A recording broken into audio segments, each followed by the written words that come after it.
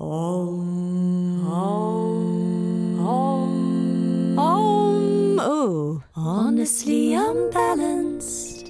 It is already episode 32 of Honestly Unbalanced, and we've got a treat for you this week. Be in awe of the knowledge of Jules Mitchell. So Jules is a Las Vegas-based yoga teacher, educator, and massage therapist. She blends the tradition of yoga with her extensive study in biomechanics to help teachers develop their craft and empower them with education. She regularly contributes to yoga teacher training programs and lead workshops worldwide, balancing the somatic aspects of yoga with the most current exercise science. Bringing the most useful and applicable pieces of science to the yoga community is her passion, even when it invokes a discerning analysis of popular opinions. Her book, Yoga Biomechanics, Stretching Redefined, is now available through Handspring Publishing. And I'm afraid, guys, this podcast is just me. Holly had an emergency operation this week. She's doing good now, but it is just me, I'm afraid. Oh, and while I've got your attention, guys, just a quick one. If you need a new yoga mat, Lifeform is our favourite. We've used them forever, and code The Hustlers gets you a 10% discount. And also, if you're locked down like us, on our website, thehustlers.com, you can get a little discount forever, actually, on our online platform. Okay, just head to thehustlers.com.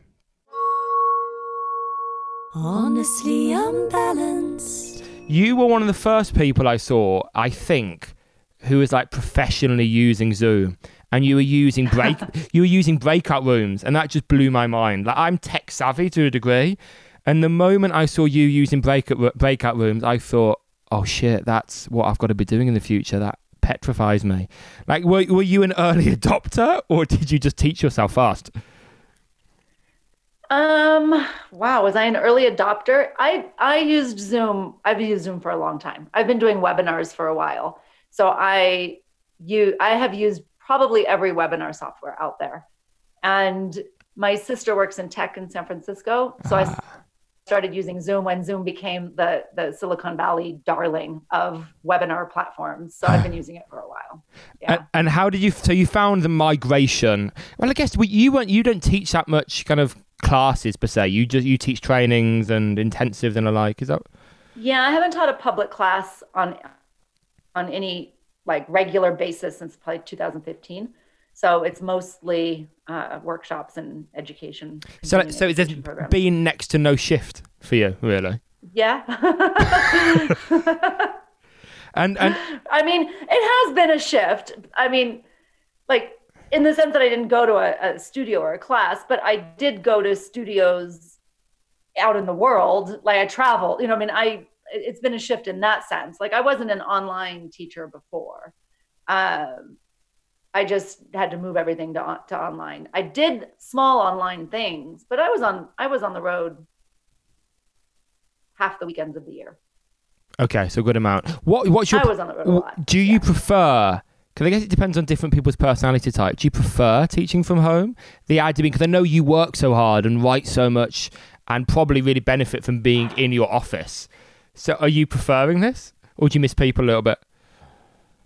This is such a funny question, because while I was traveling so much, all I could say was, I just need to stop traveling. Because I would, for me to run a webinar or run an online course, which I always did both, but I would be, take so much work on the back end to set it all up. And I needed more computer hours. When I was traveling so much, what was missing was I needed more screen time. Everyone's complaining about too much screen time. And I was like, I need more screen time.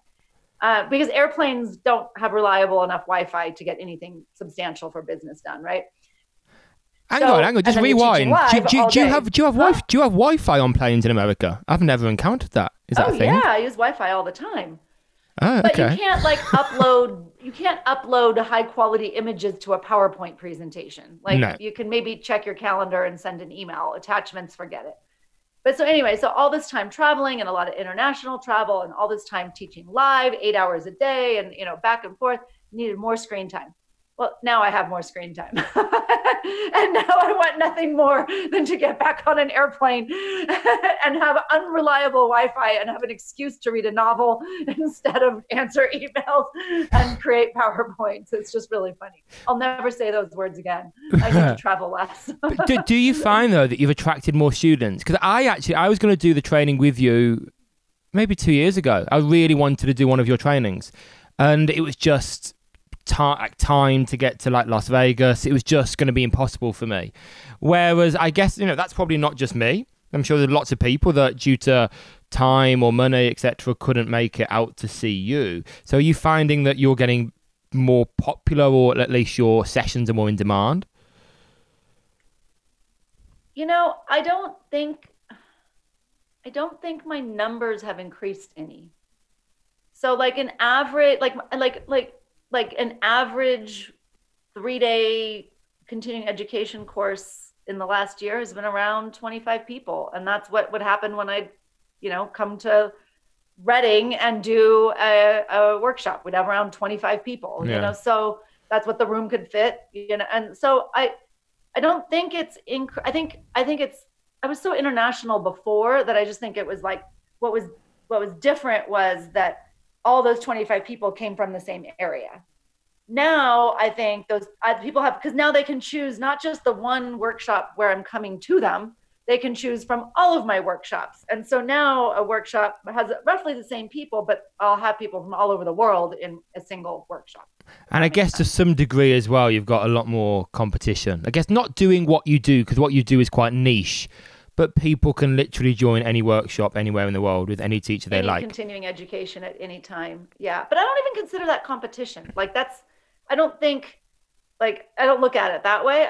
People have more choices. Yes. People definitely have more choices and can do all kinds of other interesting things.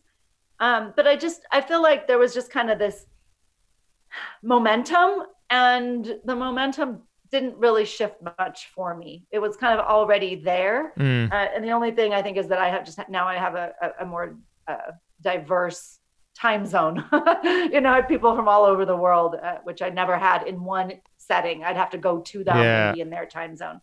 So that's really the only thing that's changed. And in terms of competition, I think actually that I agree, and maybe they're not direct competition, because what you do is quite particular. How would you describe to people that haven't come across you, how you teach yoga, your method, or what you lead in these workshops? I use, physics and biomechanics and science and scientific literacy, being able to tease out what research means. I use that to help people become critical about the way they teach yoga. So it's really different in that I'm not trying to provide a script. I'm not trying to tell people what I think about the pose, or I'm not trying to tell people what I think the right thing is. I help people think about for themselves what it is that they're teaching and what the pose means and why they're teaching it. And I think that's a little bit different than what people are used to. People are used to going to a teacher and saying, what about this? And they get an answer. When you come to me and say, what about this?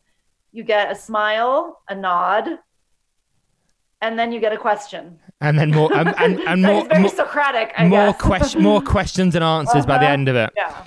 And I acknowledge your thought. It's that's a really good thing to consider. And I let you be with that for a minute. And to what degree do you think you drive some of your students neurotic? Drive them neurotic?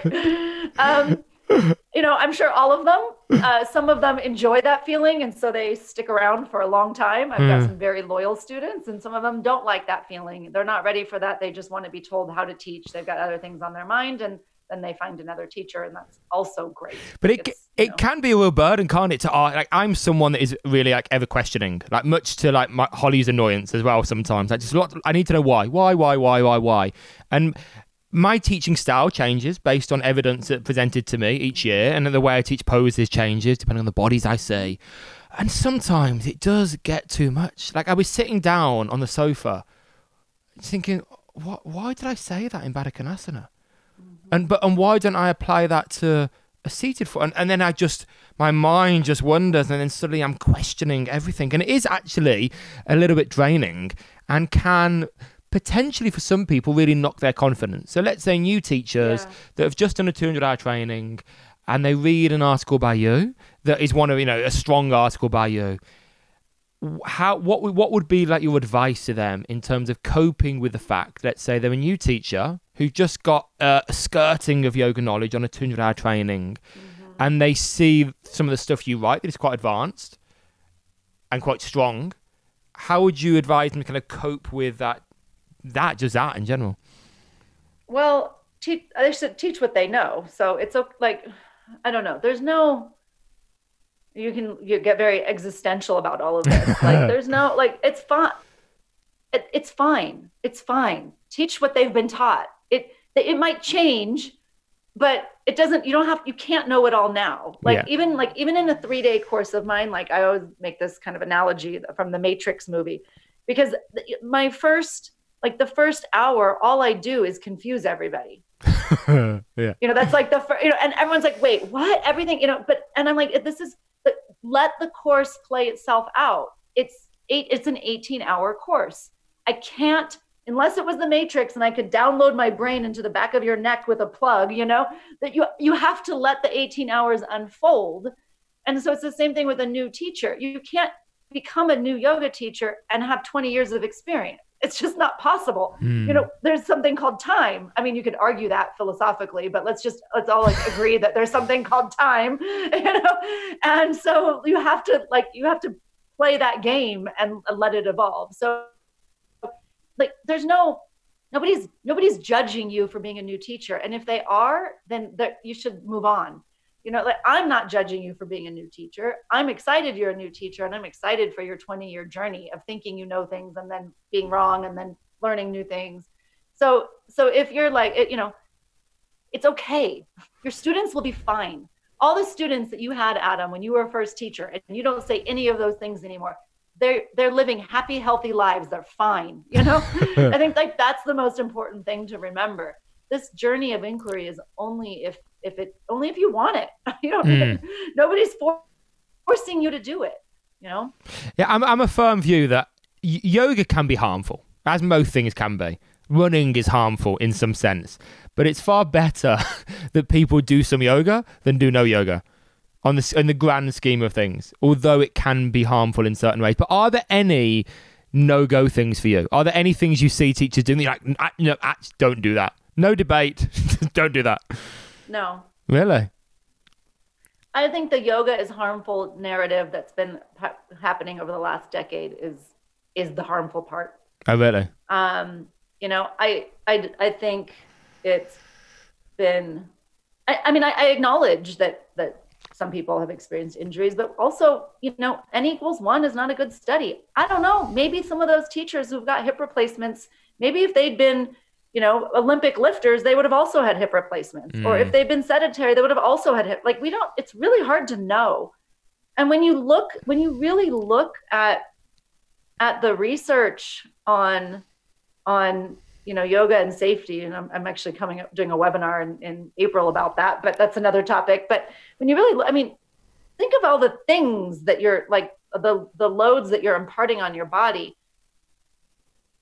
in all activities in the entire world, where does yoga fit on that? It's, it's not, hopscotch has higher loads than most yoga poses, but nobody's going around saying hopscotch is so dangerous. We should not let, so I'm just it's contextual. And I think when the yoga is harmful conversation lacks nuance and context.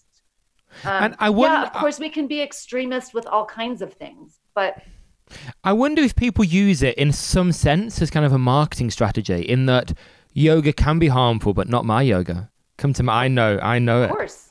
Well, this is the problem. This is capitalism. We talk about this in actually my mentoring program a lot, because people are trying to come up with some programs, and it's much easier to sell. This is bad for you, but I'm going to show you how to do it right. It's way easier to sell that than to sell, you'll be fine, everything's okay. Like that doesn't incite. Be like, oh, well, then what do I need this for if I'll be fine? So I think there's that. That's a big aspect of it. And I'm not denying, just to be clear, I'm not denying people's real experiences with harm in yoga. I'm not denying that. I'm just saying there's a context for that experience. And when we just make sweeping generalizations, we're not acknowledging those contexts. Yeah, and it's completely hard to control all variables, isn't it? You can't, unless someone is willing to invest millions of pounds in a long-term study on many people, get some identical twins or alike. I had personal injuries in yoga. This whole path for me started because I was trying to resolve yoga injuries. I'm using air quotes. And what's so fascinating about it is after about a decade of research and study, my opinion changed. So I set out to prove that yoga is harmful. That was my goal. And the more I was with it, the more I was with the research, the evidence, and started to really learn about tissue mechanics, I completely changed my mind. It didn't happen overnight. I mean, I was banging my head on the wall. I was in tears. I remember looking at research that didn't fit my narrative and throwing it aside because I didn't like it. And then 2 years later going, oh, where's that paper? I'm now ready to actually listen to what that paper has to say because I didn't want to hear it before, my narrative has changed. And now I don't even know that if those were yoga injuries. Maybe they were just things that maybe they were caused by things I wasn't doing instead of things I was doing. There's that possibility. And that's kind of the possibility that I prefer. So my mind is changing. How did you kind of end up where you are? Because before this, obviously you're just teaching yoga normally, as it were. And did you have a career alongside that at the time? Yeah, I was a nightclub bartender. Okay. I was a nightclub bartender for almost 2 decades. My history is a little interesting. My father was an engineer and my mother was a university professor, and both were very sick in my 20s. So I was their primary caretaker for a long time, hence the bartending and the yoga and that kind of stuff. Yeah. But I was always in school. So I'd studied engineering. My undergrad was my minor was in mathematics. So I had a big background in math and physics and engineering. And I was teaching yoga because I liked it. And after my mother passed, it actually helped me as a person move on. So there was all of that. And then when both parents passed, I had a clearing to go to graduate school. So I was like, well, I've been teaching yoga. I'm always in school. I'm going to do something in the kinesiology realm. And I walked into the dean's office and she looked at my resume or transcript and said to me, oh, we're putting you in biomechanics. I didn't even know what biomechanics was. I was like, what? She's like, well, you have all this math and physics. All of our students struggle because they have biology and a little chemistry, but math and physics is hard, and they don't have this. And so you're a perfect candidate. And I was like, all right, fine, whatever. I'm sitting in my first biomechanics class and the instructor is making charts and graphs and there's formulas on how tendons behave under load. And I'm literally my mouth is hanging open. I'm an adult in graduate school, by the way. So I'm in my 30s and I'm around a bunch of 20-year-olds who are sleeping. And I'm looking around going, can you believe this? Can you believe this? I'm totally interested. Nobody's interested. And so I was like, oh, I'm in the right place. But I didn't know when I was an engineering student in my early 20s that I would apply it to biology, a decade later or decade and a half later. I had no plan for that. So it just kind of was the way it unfolded for me. And did you start to apply that to your yoga teaching from day one almost? Oh yeah, and I applied it horribly. I misapplied it. It was awful.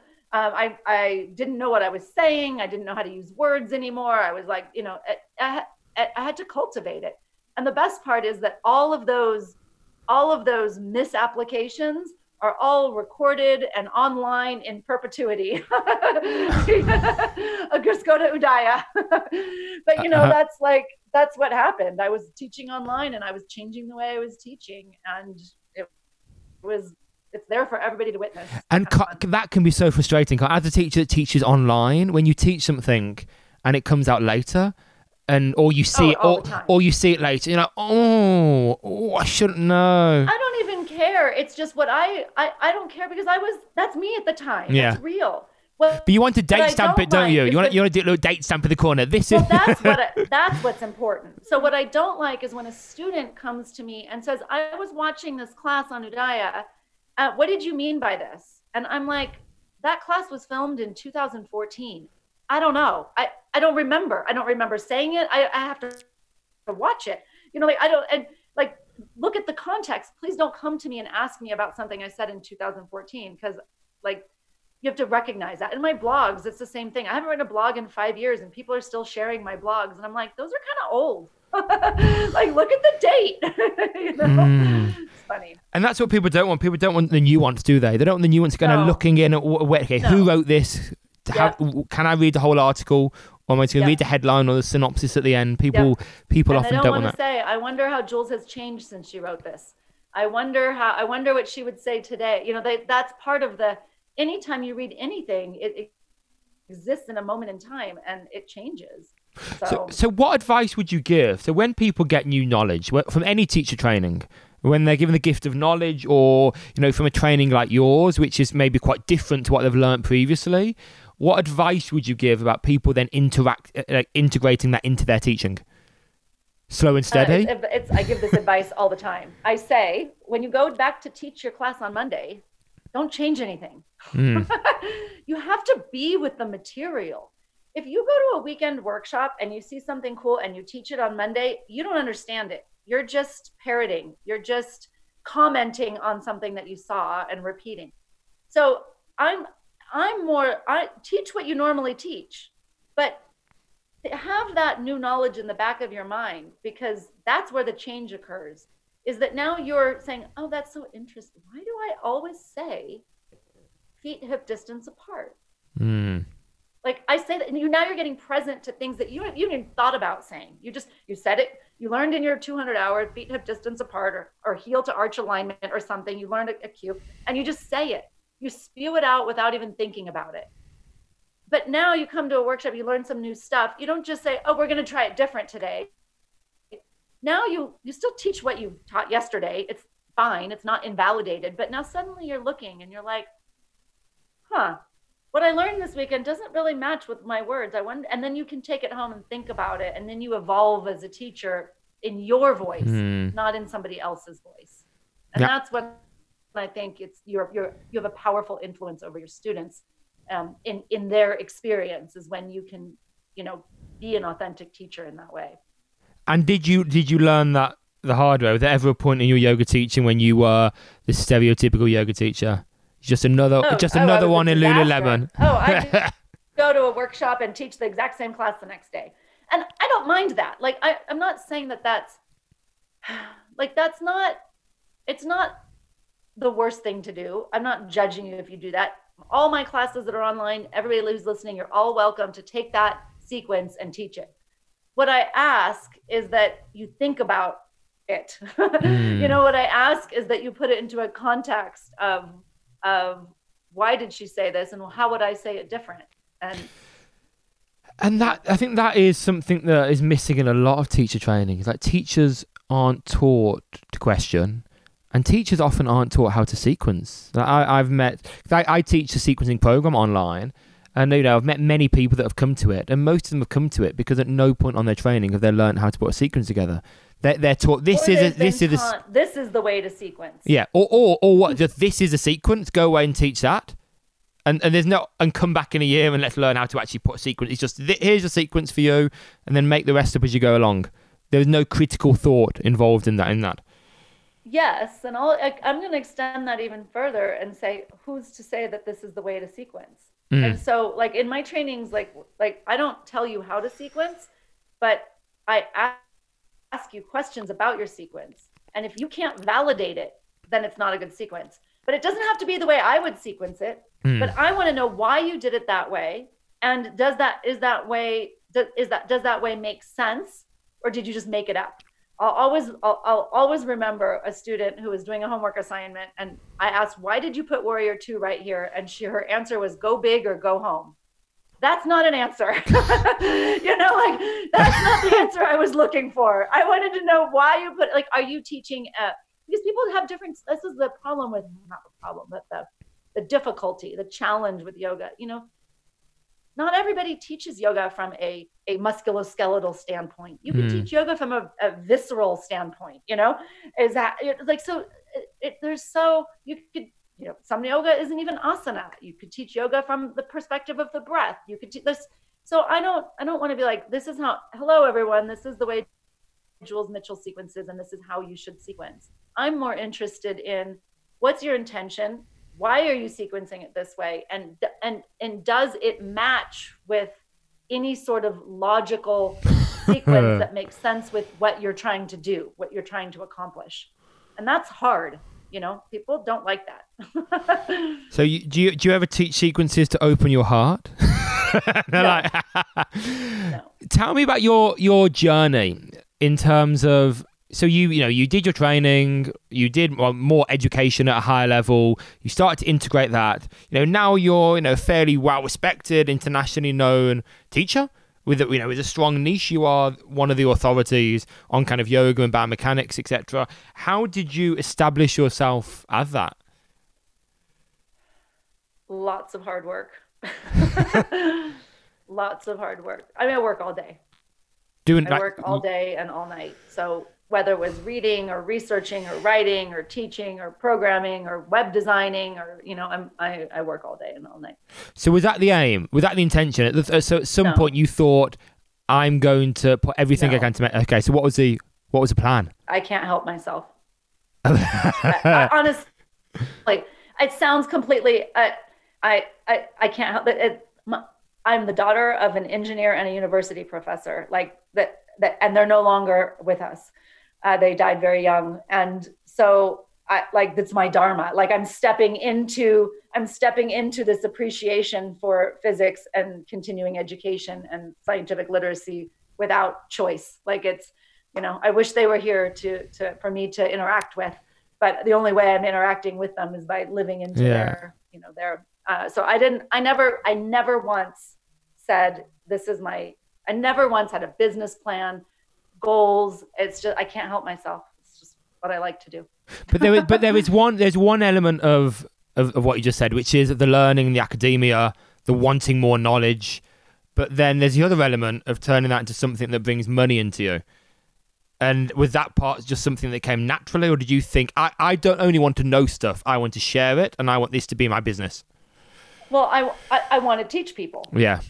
I've always been a teacher. When I was a nightclub bartender, I would host, like twice a year, I would host liquor education programs for the waitresses, because it drove me nuts that the cocktail waitresses didn't know the difference between Belvedere and Grey Goose.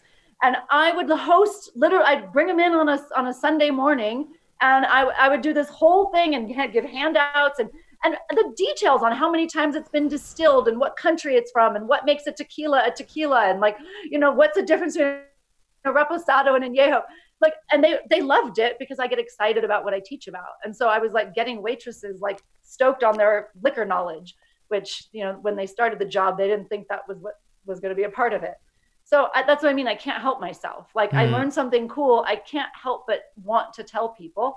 And fortunately, people want to know the stuff that I've learned. So that's just, and this is my reasoning, is because I am one of you. I'm a yoga teacher. So I think it kind of was, it's not like I was an academic or a physio who like brought that knowledge into yoga and like looked down on everyone with my amazing academic knowledge. It's like the narrative that I deliver was born out of being in the trenches as a yoga teacher with everybody else that's learning from me now. Does that make sense? So I know the questions that they have because I had them. I know before they open their mouth, I'm like, I know what you're going to ask because I had the same question. So I think it's just a lot of events kind of happening together, as well as me just understanding, my market, if you want to say that. Yeah. And do you think, so you are clearly a natural educator. Do you think that can be taught? I think it can be honed. I mean, this is the nature versus nurture question. Mm. You can't escape your DNA, but you can do things to, improve, or high jumpers. Do high jumpers have stiff Achilles, or do they develop stiff Achilles? Are they born with, so it's kind of both. So I think you can definitely hone the skill of being a teacher and an educator, but I think to some people it will just come more naturally. Because your book, I've read your book's wonderful. It's yoga and biomechanics. What's the name of it? Just name drop the book a second. Yoga, biomechanics, stretching redefined. You write in a very natural way. Like, it doesn't feel like you're reading a textbook or an academic journal. It's clearly full of knowledge, and you're as a reader, okay, you're learning heavy stuff, but it feels light to some degree. Mm-hmm. Was this you, or was this editors? Was that the intention behind it? That was me. That was all you? That was me. Yeah, I had no editing help. I had, my publisher didn't help much with editing. I did have a writing coach who helped with editing, but not with the voice. Like that voice was all me. It was very important for me to crack jokes that many people may or may not have gotten and give a little insight. I think I even have an analogy in there using a layered shot from my bartending days, I think, so it was very important to me to have a human voice behind that heavy narrative, because it's a lot of physics, it's a lot of science. So we've kind of tracked a little path to success there, as it were. Internationally teaching, multiple trainings, a book. Is there a second book coming out? Is that on the cards? Not right now. I have a few ideas, but it was such an undertaking, to be honest. And I'm still teaching the contents out of this book. Yeah. So I'm not out of ideas. But my question, I guess, was there's so much success, as it were, like from the outside. Were there any slip-ups on that journey? Oh my God, so many. So many. I was in school for 20 years. Let's just acknowledge that. I was in school for a long time. I moved during writing my book. I moved 4 times in the last 5 years. Oh. And while writing my book, I had a 10-year relationship fall apart, which caused one of those moves.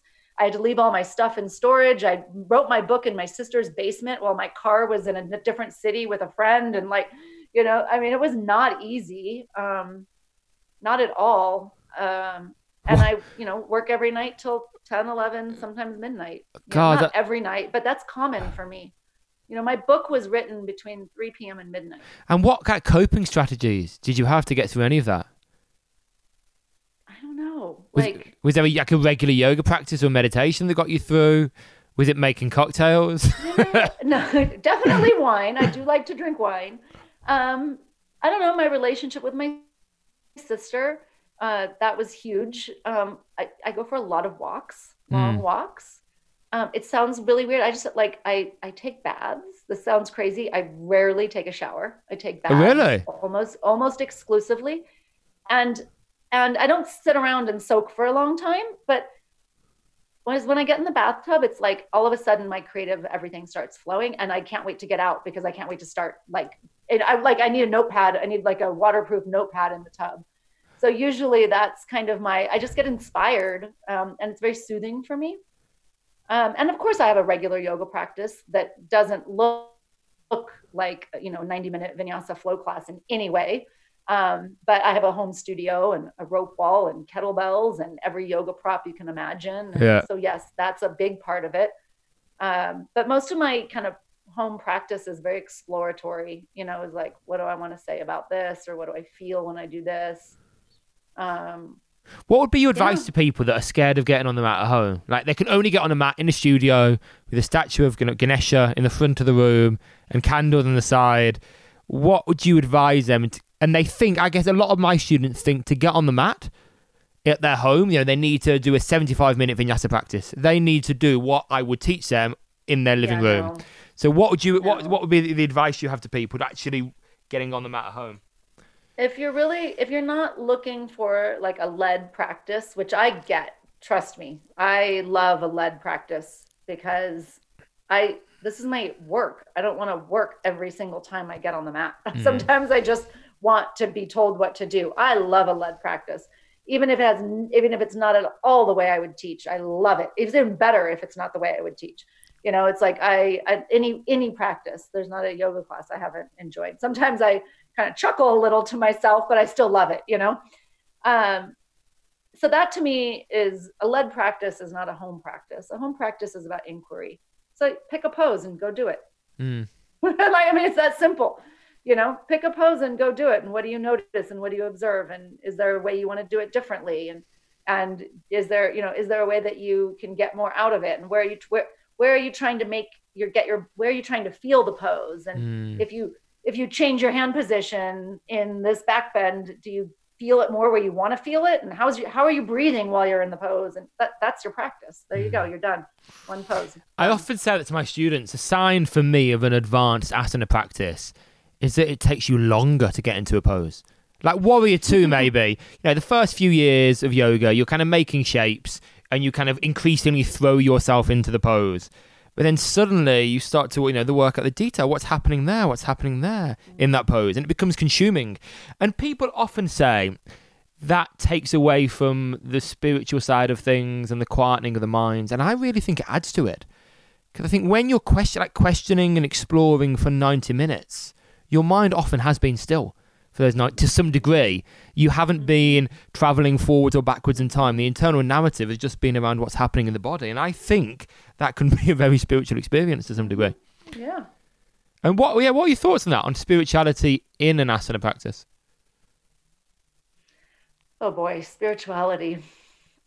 That's tough because everybody defines spirituality differently. My spiritual practice is really more of a philosophical practice, I would say. So it's hard for me to decide for someone what is spiritual for them. So the only thing I can do is teach my understanding of it, which is philosophical. And in many times that's anatomical. The best anatomy teachers I've ever had are philosophers. I consider anatomy a study of philosophy. I consider mathematics a study of philosophy. How can you study math without being a philosopher? The concept of infinity, for example, for something to be infinite, which you use in mathematics, you use in calculus, for something to be infinite, you have to philosophically grasp that idea because you can't see it, you can't touch it. So to me, that's my kind of brand of spirituality, and it shows up in my book, like the awe of the physical world and the awe of scientific knowledge and the unknown. And so to me, if I'm teaching asana, I'm teaching this anatomical, philosophical approach. What is breathing? And so there are many other types of spirituality that you can inject into a yoga practice. But if I did that, it wouldn't be authentic. So I stick with what I'm, I know. And my view, at least for me, is I like to leave it open so the students can have their own. They can have a spiritual practice in what that means to them. But I think by trying to incorporate some essence of spirituality through the physical observation of the body, you do leave it a little bit open, and people. And then you just have to be quiet. Yeah. And give them the opportunity. Like, I think that's, when you're saying like, what do you advise with teachers? Like, that's another thing I say is when you are done with this weekend and you go teach, just pick one thing you always say and don't say it. It doesn't need to be said. Your students are going to be fine. They're still going to do the pose.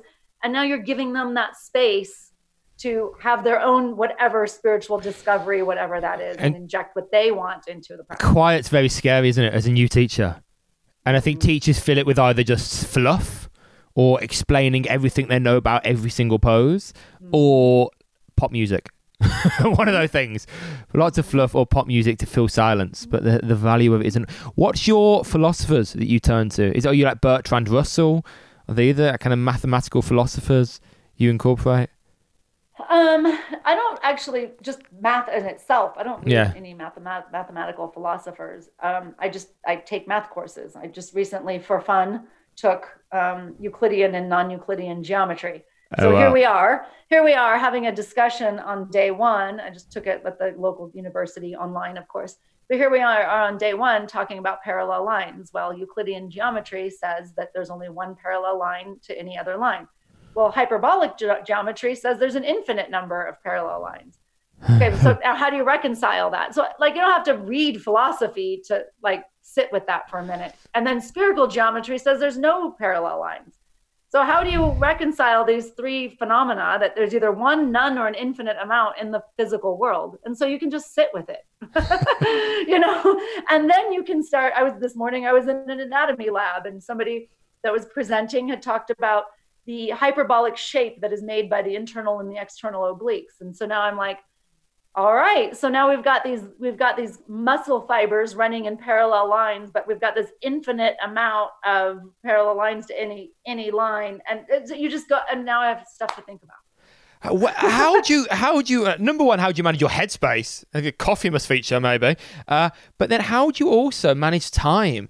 Like, of course, you're doing all your promoting, you're teaching physically. There was time dedicated to that. You are writing stuff. But then also have the time for not only reading, but actually going on to courses. Like, what is your strategy for time management? Out of time. I don't have enough time. Like, do you have like multiple calendar software? What's going on? I have a lot of lists. I have probably 50 lists. Everything is calendared, yes. I have lots of stacks. I'm organized. I organize a lot. I spend probably an hour or two every day organizing. So, but yeah, I mean, you wonder why why a relationship ended while writing my book. I'm not easy to hang around with. The questions are, when are you going to be done? Don't ask me that. So I guess that is a lead-on question is, what costs have there been for success, as it were? Beyond financial investment in courses, like what have you had to sacrifice to build what you have? I mean, I'm single and have no children. Yeah. But I'm happy that way. So is it a cost? Is it a sacrifice? Like, these are deliberate choices. I have a huge amount of student loan debt because, in the US, how that goes. So I will be paying those off forever. That will, I don't think people realize how much of a degree in America? Like a 3-year, I guess, I forget what you call it. But we would, in the UK, it would just be a degree that you do, let's say, from the age of 18 to 21, and you come out as a lawyer or like. Well, the first degree would be an undergraduate. Something like a lawyer would be a graduate degree. Okay. And how much would that cost? It depends on the university that you go to. It depends on, you can go for relatively, I don't know. I mean, you can go maybe $20,000 to $150,000. It just depends. So, but my schooling has not just been, there was undergrad, and then there was graduate school, and then I was at the university the entire time in between. Yeah. I've studied. I took a university course just this last semester. Like, I'm always in school if I can help it. I just like the academic environment. So. But I like what you said before about everything being a deliberate choice.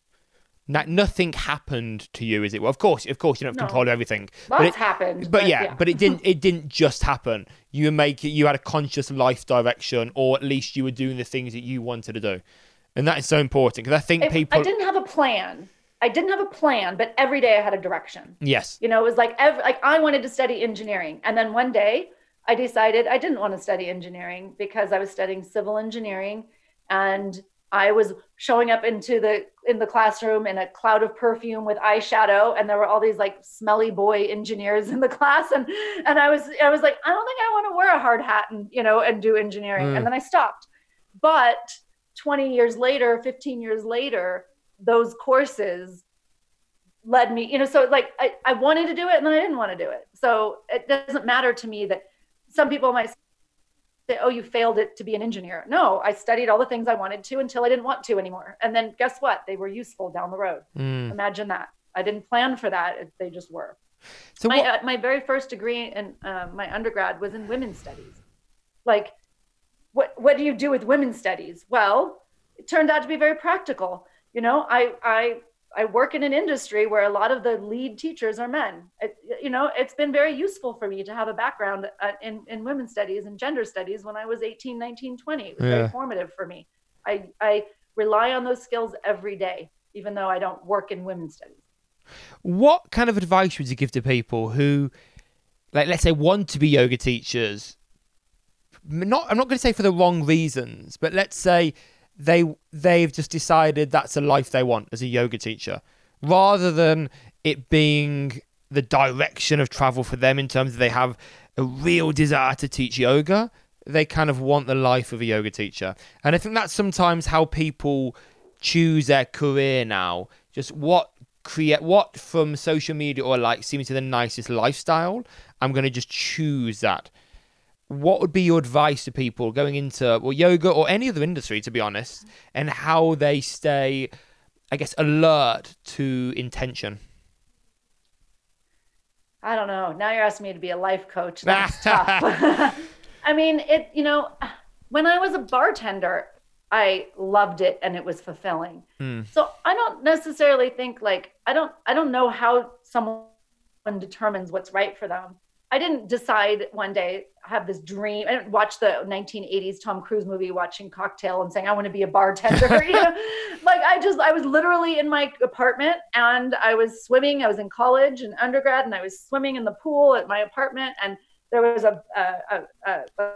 like neighbors were hanging out and one of them was a bar manager, a nightclub manager. And he was like, hey, you want a job? And I took it. And then I just excelled at it because I cared. Yeah. So I don't know I think some people just are looking for things to pass time. And I think maybe that's where the unfulfillment comes. It's not that it's not the right job. It's just like, I don't know. You just said just said it yourself there. You cared. You find the thing that you care about. Or when you're doing it, you think, can I care about it? And if you can't care about it, then you probably need to jump. Yeah. Do something else. And I cared about bartending for a very long time. And then I didn't care. And I left. And then I missed the money. And I went back. And I lasted 2 weeks. I was like, oh yeah, this is why I don't do this anymore. And, the money wouldn't make up for it. But I forgot. I was gone. I was out of the industry about 6 months. And I was like, I missed this cash. So I went back in and literally on first day, I was like, that's not the right reason to do this job. How is it such good money? If you're a teacher for the money, then you're also not in the right industry. Saying. How is bartending such good money in America? Like, is that for tips? Yeah. And was it kind of like a posh bar that you were in where people tipped well? I worked in nightclubs. Okay. Think of like nightclubs in Las Vegas. So it was very physical, 4 deep, you're taking multiple orders, you're yelling at people, it's like music and lights flashing. It was very high volume. I worked in very high volume. And tipping, of course, is a normal. Yeah, because I used to run a bar as well years ago when I was maybe 21, post-uni, as like a sabbatical year. Mm-hmm. And the money, like in the UK, there is very little tipping at bars. Yeah. Especially to a guy. Like I got nothing. Mm-hmm. Ever. It was awful money. A question I would love to ask you is criticism. Like, as someone, you put things out there that you have strong opinions on, and you back it up. But undoubtedly, there are other people that could have contradictory opinions. How inevitably, due to the nature of it, I'm sure you have had criticism on articles or often like quick social media criticism as well, where people haven't even probably read the article. Like, how do you deal with that? Do you just post and then ignore, or do you interact with people? What? I don't get involved in social media comments. I might be wrong. I'm just teaching what I know, and somebody might have a different opinion, and that's kind of cool. I think it's actually really appropriate for you to have a yoga teacher who has one opinion about hyperextension and another teacher who has a different opinion about hyperextension. And then what do you think? So I actually don't mind. I just don't get involved in social media because it's a horrible platform. And also, like, I just don't have time. I don't have time to argue in a comment thread on my little smartphone. I just that's just not, you want to engage in a dialogue with me, then let's schedule a call and have a real dialogue. And also what I find is that what happens most often in social media stuff is that you're using words differently. And so therefore you're never going to agree. And what I find is that most of the people who say things differently than I do, we're actually saying the same thing. Yeah. But nobody's taking the time to define, this is what you mean by this. This is what I mean by this. This might be your way of saying it, and this is my way of saying it, but actually they're very congruent. And that can't be done in a comment thread, although I would say maybe it could be, but I don't have the time for it. I think in a comment thread as well, what I really think tends to happen is people don't even read your answer. No. They by the time they've read the first sentence, they're already typing. Yeah. And it gets lost, and it's just not an appropriate for me. Like social, you like it, say something nice. You don't like it, move along. Move along. Like, that is not that you're not going to change anyone's mind. You're not that's just not the proper way to engage with people if you're trying to, spark debate. My policy just in general is ignore other people unless it's someone whose opinions I really respect. So for instance, like if I always give, if you or one of my teacher, Jason Crandall, were in my class, or in fact, you've been in my class, and like I hate it's wrong because I like you. But like, if Jason came to my class, I would absolutely hate it because I really respect his opinion, in a sense. So I'd just be consciously like, what's he going to say? He's going to think of this. And with you, I think, I thought the same thing. I know because I really respect Jules. I want her to think good things, and I want her to give feedback, etc. So yeah, beyond that, I like to ignore people unless it's, and I always say this to new teachers, whether someone is giving you good feedback in a class or bad feedback, generally speaking, ignore it. Don't be inflated or don't be deflated, unless either it's someone you really respect giving you that feedback, or it's consistently the same feedback. Like, I hate your music. Everyone is saying every week they hate your music. I think generally ignore everything but that. Yeah, it's really hard to please everyone. So with feedback, it's interesting. I always ask for feedback, but I sometimes have a hard time going back to it because I was there. I know what worked and didn't work. Yeah. Do you know what it is? So like when I go back to it, a lot of times you start, oh, the room was too cold. And now it's just noise. It's just noise. It's like, I was there. I know when I lost your attention, I saw it. Like I know it was too much lecture and not enough practice. I could feel the room, like I was there. But I do think it is important to ask for feedback. But recognize what's noise and what's actually meaningful. And with most feedback, 5% is meaningful. And it comes to the point of, do people really even know what you're teaching them to a degree? As in, my intention with my physical teaching is to get people to find balance, and I want balance physically, which means I want people to balance flexibility and strength, which might mean my classes are either overly hard or I'm really annoying, like I'm not letting people do the things they want to, or I'm challenging them in new ways, and they might give you the feedback consistently of it's a boring class, or it's too hard, or it's too technical. But actually, if they came to my class for a year, they would get so much stronger and so much more stable. So I think you have to take that in consideration with any feedback as well. What are you trying to do? And even if they don't like it, you're doing something good for them. You can't control what people want. So there's an aspect of where you'd have to be just authentic to your teaching, because if they don't like it, then you shouldn't change it to accommodate them. No. They can find another teacher. So that's what I'm saying. Like, a lot of feedback, it can be very useful, but a lot of feedback is just noise in people's opinions, and you can't just constantly be adjusting to accommodate everybody's feedback, because you'll never make everybody happy. That's impossible.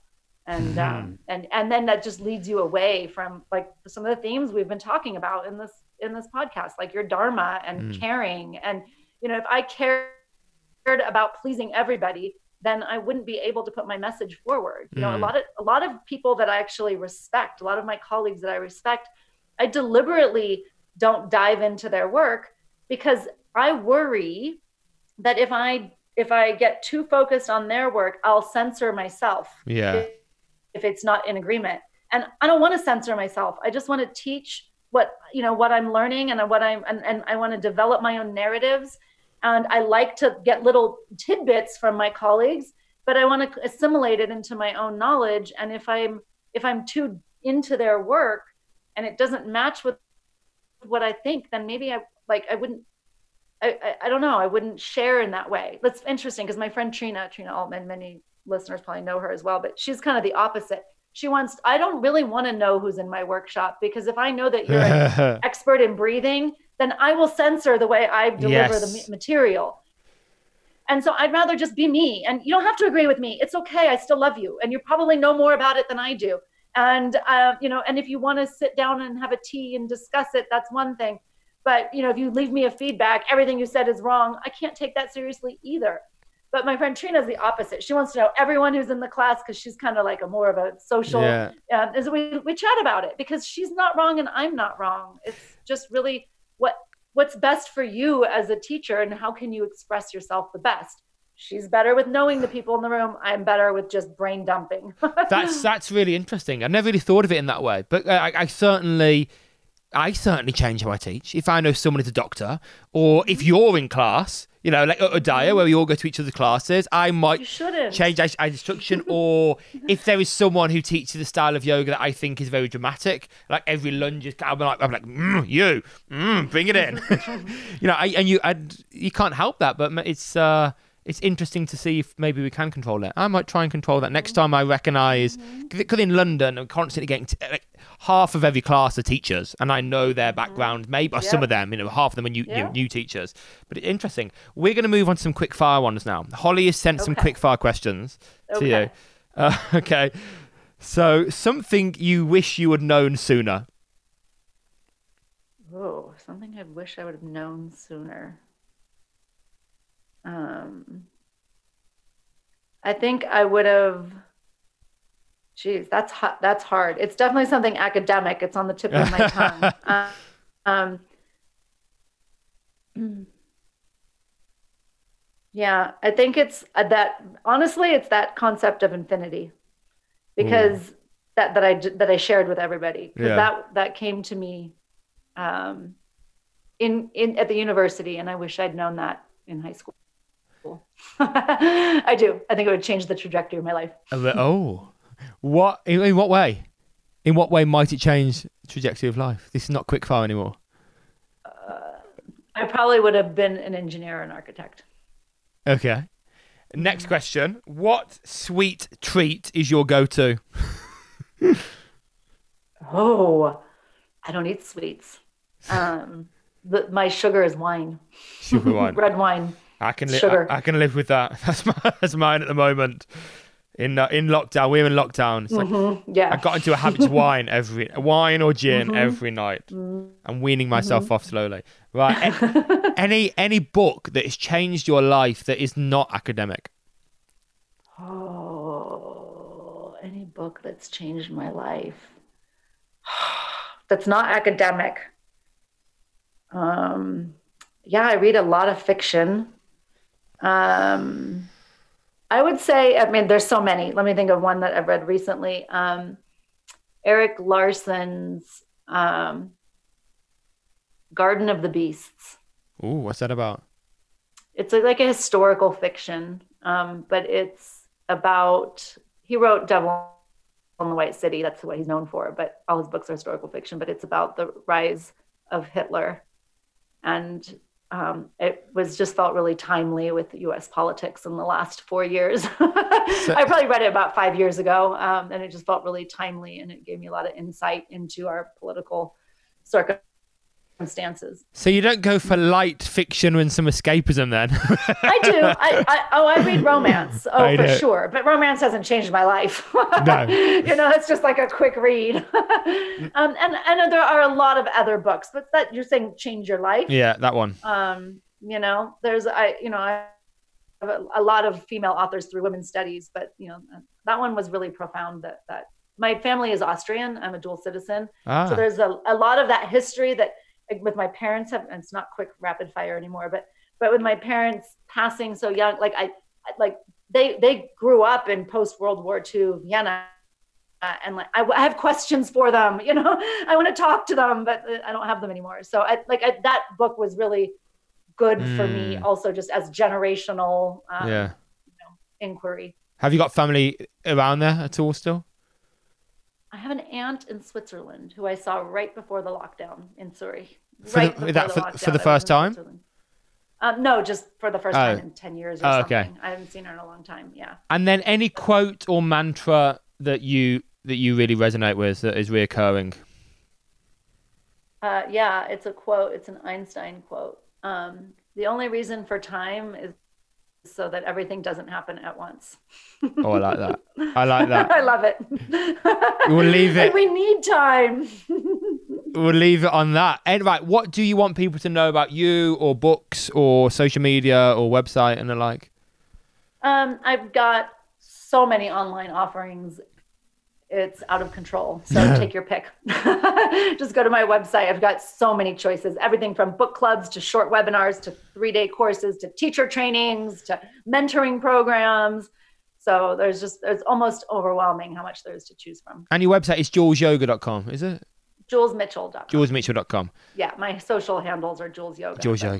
My website is julesmitchell.com.